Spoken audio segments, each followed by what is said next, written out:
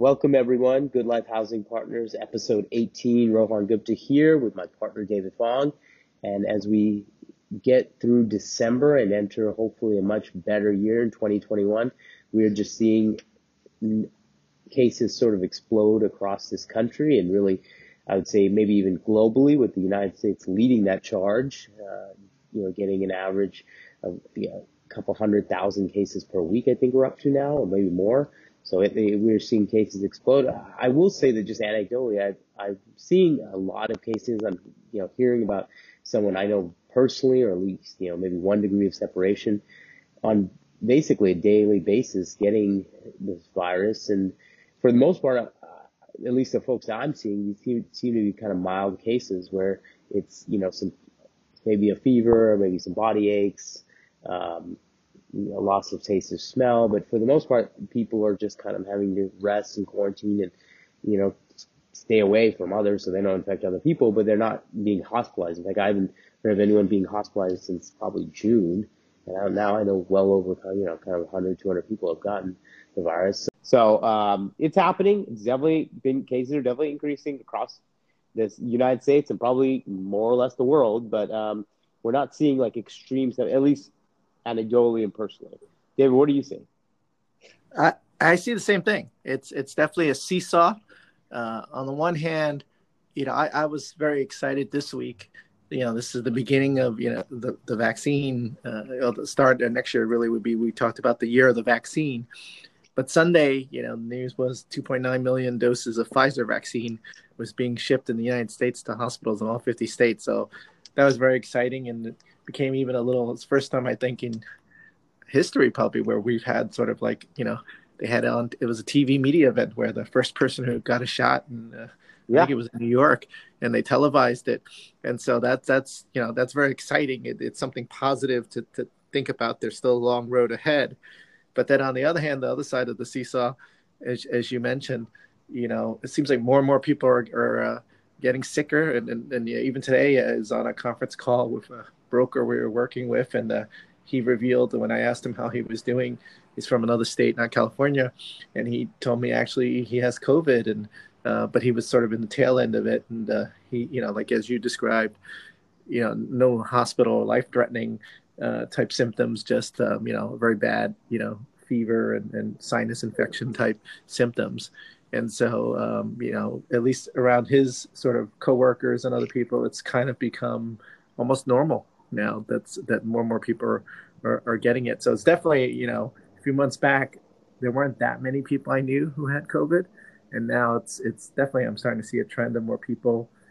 Even my son, anecdotally, he works part-time at a property management firm and couldn't go to work the other day because it was like someone got COVID at the office, and they had to implement, like we do in our assets, COVID protocol and test everyone and shut down the office for cleaning and all that. And so it definitely feels on a personal level that there's definitely more cases out there. Economically, I think I was seeing some news reports and articles. Definitely the trend continues. The urban areas continue to be suffering some issues on the rental markets. Interesting statistic: Manhattan. As of September, there's 16,000 empty rental apartments. And I talk about Manhattan because I'm a New York guy. I'm from New York.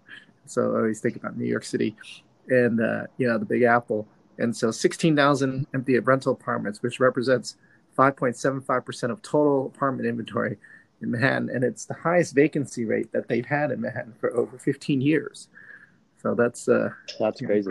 Yeah, I know. I've seen some really interesting stuff coming out of Manhattan where, rents are significantly down, and there is just I don't know. It's very interesting because we've seen this before. 9/11 recession, Great Recession in previous years, where people just flee Manhattan, and then it sort of just comes back somehow. And I think this is probably the same. It feels very similar, but it's hard to say to some degree because you just have this new phenomenon of being able to work from home. I mean, just look at our own situation on some level. We're like debating where we're going to, our office lease is up in another year or so. And as we look at the world, I think we have a nice size office, and it's, we keep everyone in a good sized place, and there's more than enough room to kind of move around and have conversation. But do we need that much space in a year?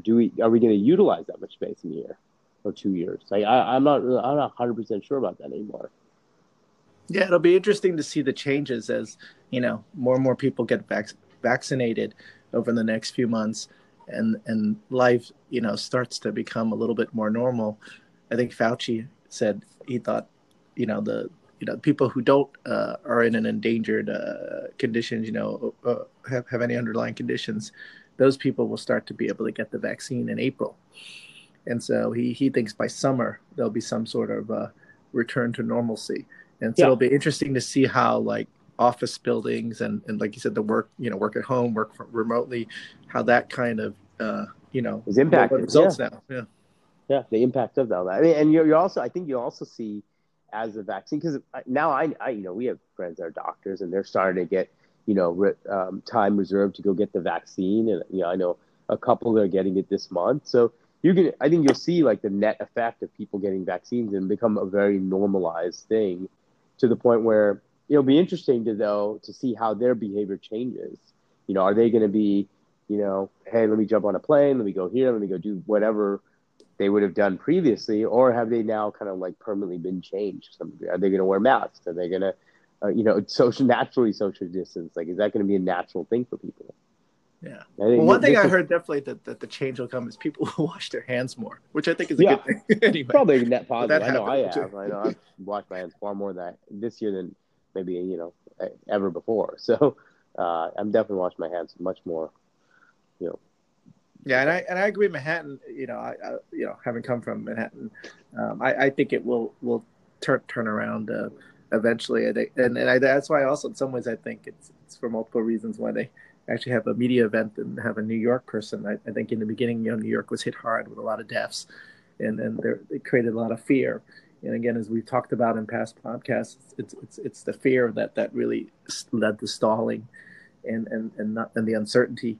And so now, sort of like there's this hope. And in fact, I think I saw something in the New York Times. They call it like the sign of a shot of hope or something was the phrase. And so they I saw that. Yeah. So they're really pushing it, and I think it's to kind of instill the calmness, to kind of get us out of this dark period that like 2020 was, or uncertain period really. Yeah, it's interesting how we're going to see this real confluence of events in 2021. And, you're going to see see people getting vaccinated, and you continue to see cases. And I think we mentioned this last pod. I don't know when you're going to stop seeing this daily case number, and wherever you live or in the United States. I think that continues for a while. Like, I mean, that feels like that's there because it's such a news-making event, and it's on people's minds, and it's happening. And I think, that could really continue for a year or longer, well past when, vaccines are readily available and they're given to, a majority of the public. Yeah, I think it will continue. I think, like, just even in office buildings, I think some of the protocol will continue. Obviously, the cleaning will continue too. And I think it's like, in our office building, only 3 or 4 people in an elevator at a time, and they have the little X marks the spot where you're supposed to stand in an elevator. If for those of you who if they haven't been working in an office building, and I'm sure some of those capacity restrictions and things, I think those things will still continue. We'll just continue. Yeah. It'll be just the safer practices.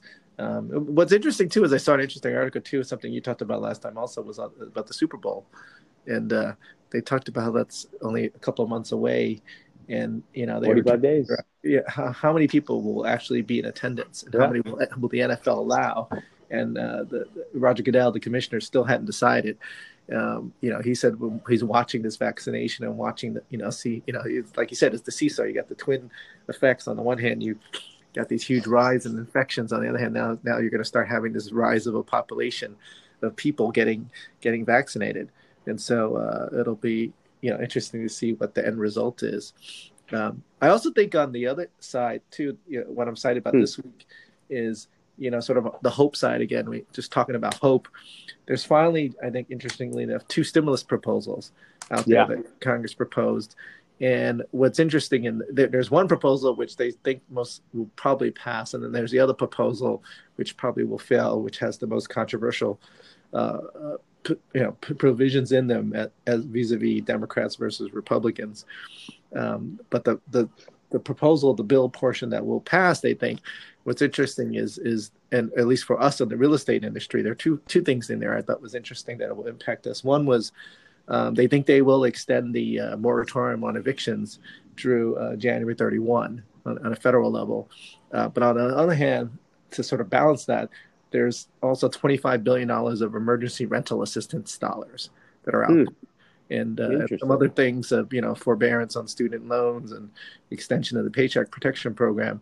And more importantly, they're extending the unemployment benefits through to the end of April. And so I think that will help a lot if that passes. So Friday will be interesting. And I'm, being in the real estate industry, we've got a lot of workforce housing workers. A lot of our tenants have been impacted by COVID. I think that kind of federal assistance will be helpful at many levels. Yeah, I think so too. I mean, December, January, those can be just challenging months as it is because you have, this net effect of some slowdown in work, but you just have a lot more expenses because you tend to buy gifts at those times of year and you tend to stretch a little bit to buy those gifts. And in a year like this, where maybe things aren't going that great or less joy overall, that you might see more stretching than ever before. And so, a lot of our workforce housing, those folks, that December, January can be kind of tough collection months because they're just stretched. So, all right. Well, this week we got something new. We have gotten, we've put together a few questions that we've gotten from different listeners over the last few weeks. And I think we have two that kind of stood out to us. And so, Bree Winkler, you want to give us the first one? Of course. So the first question we have is from Melissa in Ohio. She wants to know if you have any tips for those traveling for business during the current COVID-19 pandemic. Well, I'll jump on this one, and then David, please add your thoughts. My tips would be, air travel is actually fairly safe. I've done it a bunch. I mean, I've done probably a dozen trips.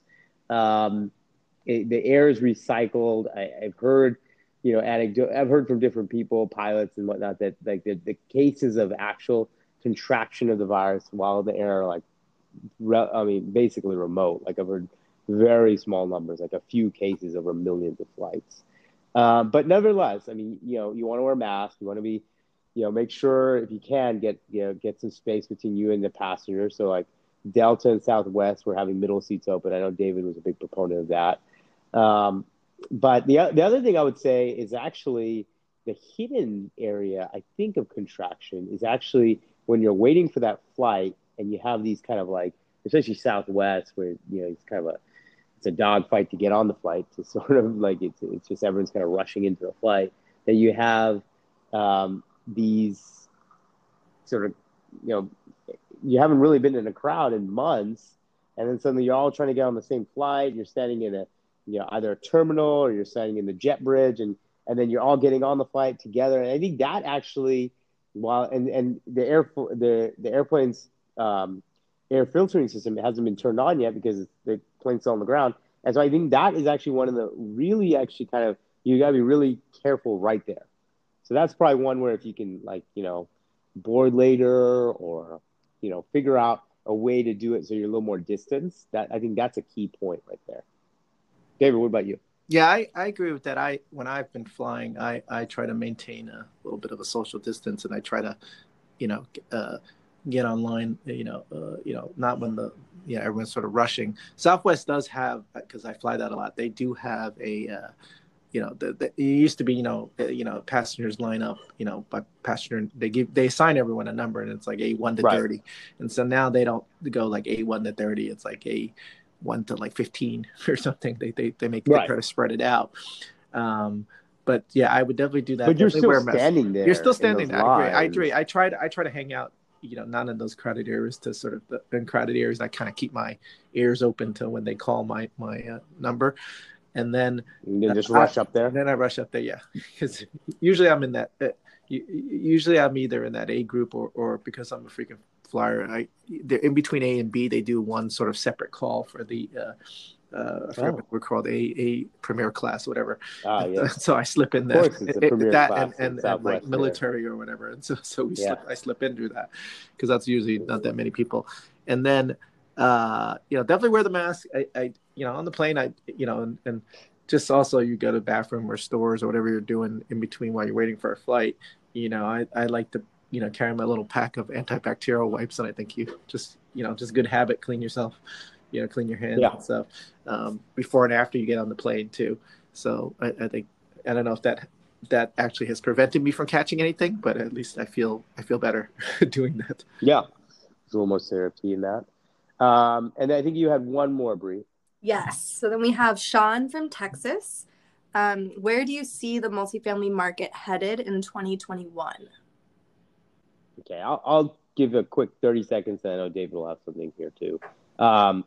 So I think multifamily has been, remarkably strong, not only on the occupancy and for the most part, collection side throughout 2020.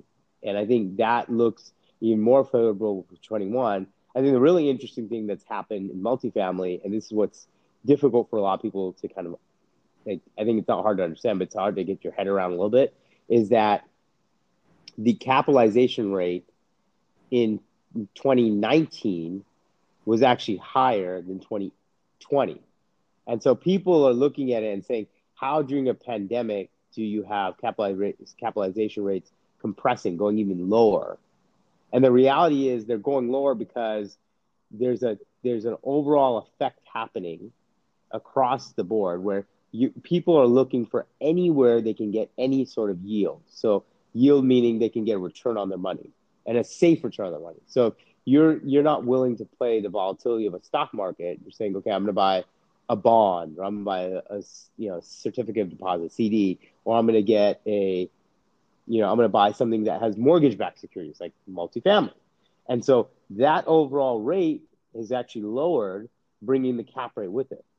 And so for 2021, when all these things start actually coming together and the seesaw effect starts balancing itself out and maybe even going to a positive, you have vaccines, you have people, getting back to work, you have just a lot of positives and pent up demand, you might see multifamily even go, stronger next year, because you're gonna have a lot less of these kind of, eviction moratoriums and other things that are pulling, holding things down and keeping investor sentiment sort of at bay. David, what are your thoughts? I think 2021 will be a strong year for apartments. I think if anything, what the pandemic has shown is the resiliency of apartments as an investment class. And as you mentioned, and historically, it's always been one of the favored sort of asset food groups, we call it, that conservative investors like pensions and institutions like to invest in, because there's a diversification there, because it's not like an office building or a shopping center where you've got one or two major tenants that could really impact your overall revenue and cash flow from the asset. You've got multiple tenants, in our case, hundreds of units. And so there's a safety in that diversification.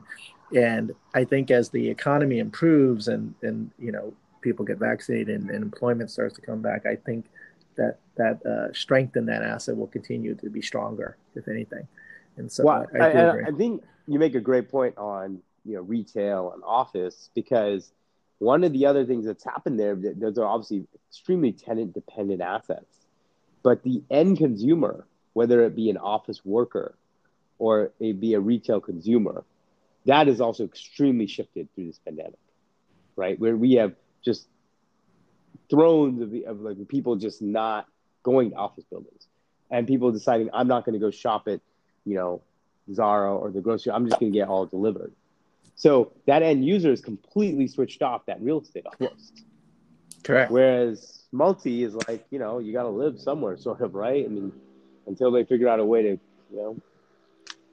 put apartments on the moon or something. And with on this younger generation, they want to live in apartments. They don't want to go buy their single family homes. Or they can't afford the down payment. Yeah, and then there's the affordability issue. So I do think in 2021, just the make it summarize, I think it's going to be it'll be a good investment to be in a partner. It'll be a strong year for Mark Partners. I mean, I think this kind of leads into our final numbers of the week. So I'll go first. I mean, I was talking about it a couple episodes ago that, we were marketing a deal and that deal was starting to get offers. And so just to kind of update my number, we had a deal marketed back in June, came to August, and we had 10 offers, but only one had toured. So my number of the week is actually 18.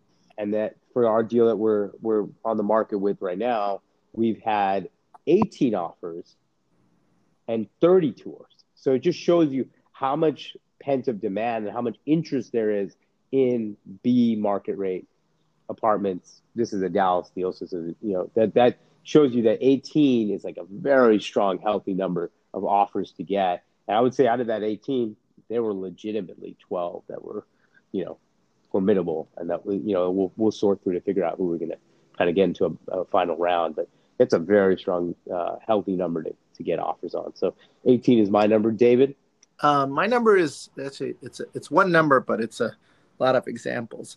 And again, I'm going to use the shot of hope theme, which is my number is one, first. And I guess this is the first time we've ever had a vaccine developed in less than a year, which is most vaccines take multiple years. It's remarkable. And as a result, just to draw out some related numbers, California is supposed to have 375,000 doses of the vaccine in 2020 alone, and then in this month alone, and then a few million over the next few months.